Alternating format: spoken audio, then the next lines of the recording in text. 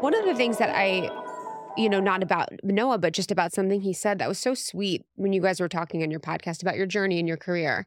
And he was talking about how you guys decided to have a baby and then you went through the different phases of your career. And he was just sort of watching you.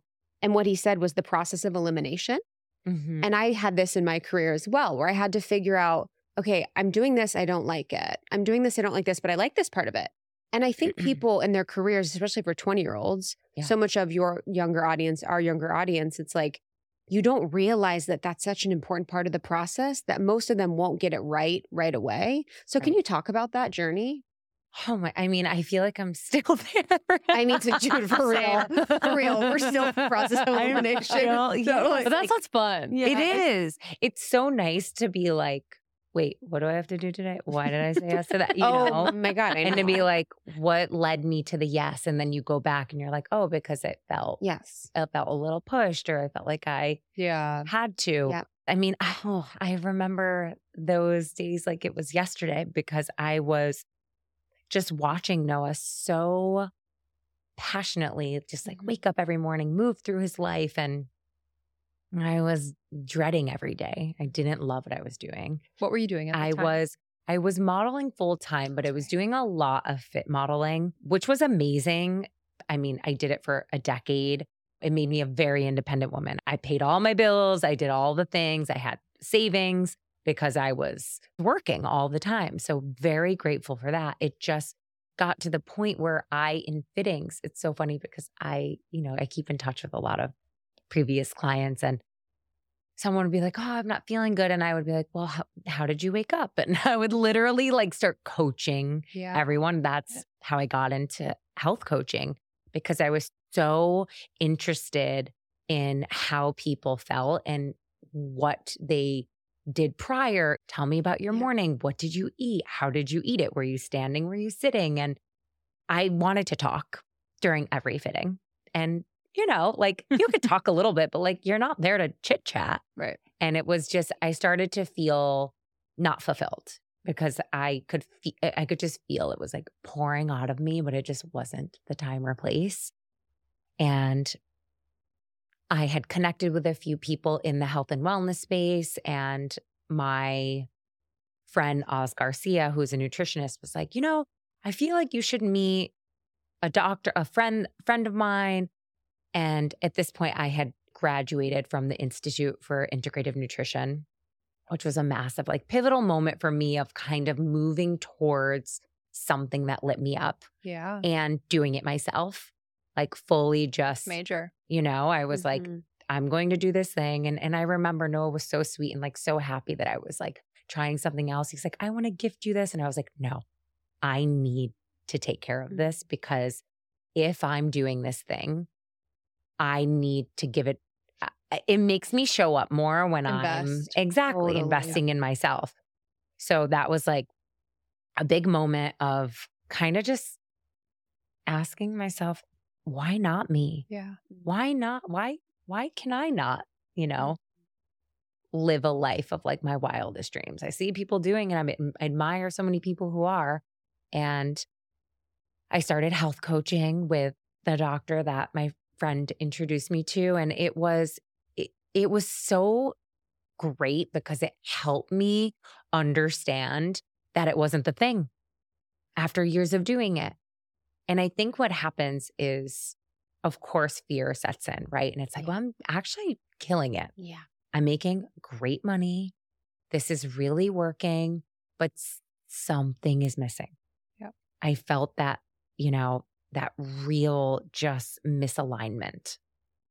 And I think staying really curious is something I have always done since I was really young. I've just always been like super curious how do this neighbor have this house and that neighbor has that? I've just always kind of been very aware of things and how people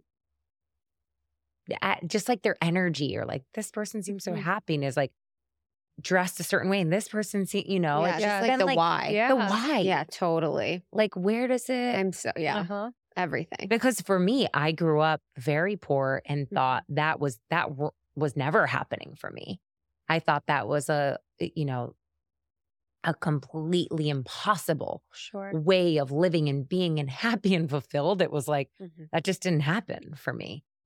And I believe just surrounding yourself around, I mean, in New York, living and moving to New York was just like a massive moment of that. And being able to really drop in with yourself and be like, this isn't it. However, I'm going to stay with this thing because it's paying the bills. I think that's one of the most important things.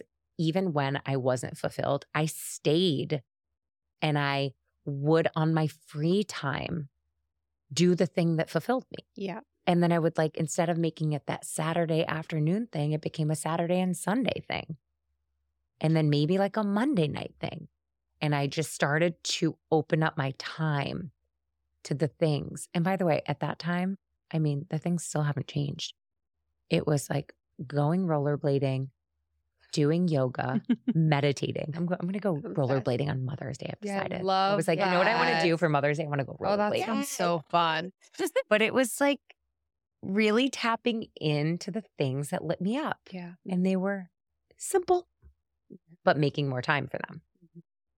Yeah, I think it's a really important point about, you know, staying with the thing that is paying your bills, and not just because it's paying your bills, but there's also, and I'm speaking to the people listening who feel like, okay, I just want to like quit my job and do the thing that I really want to do.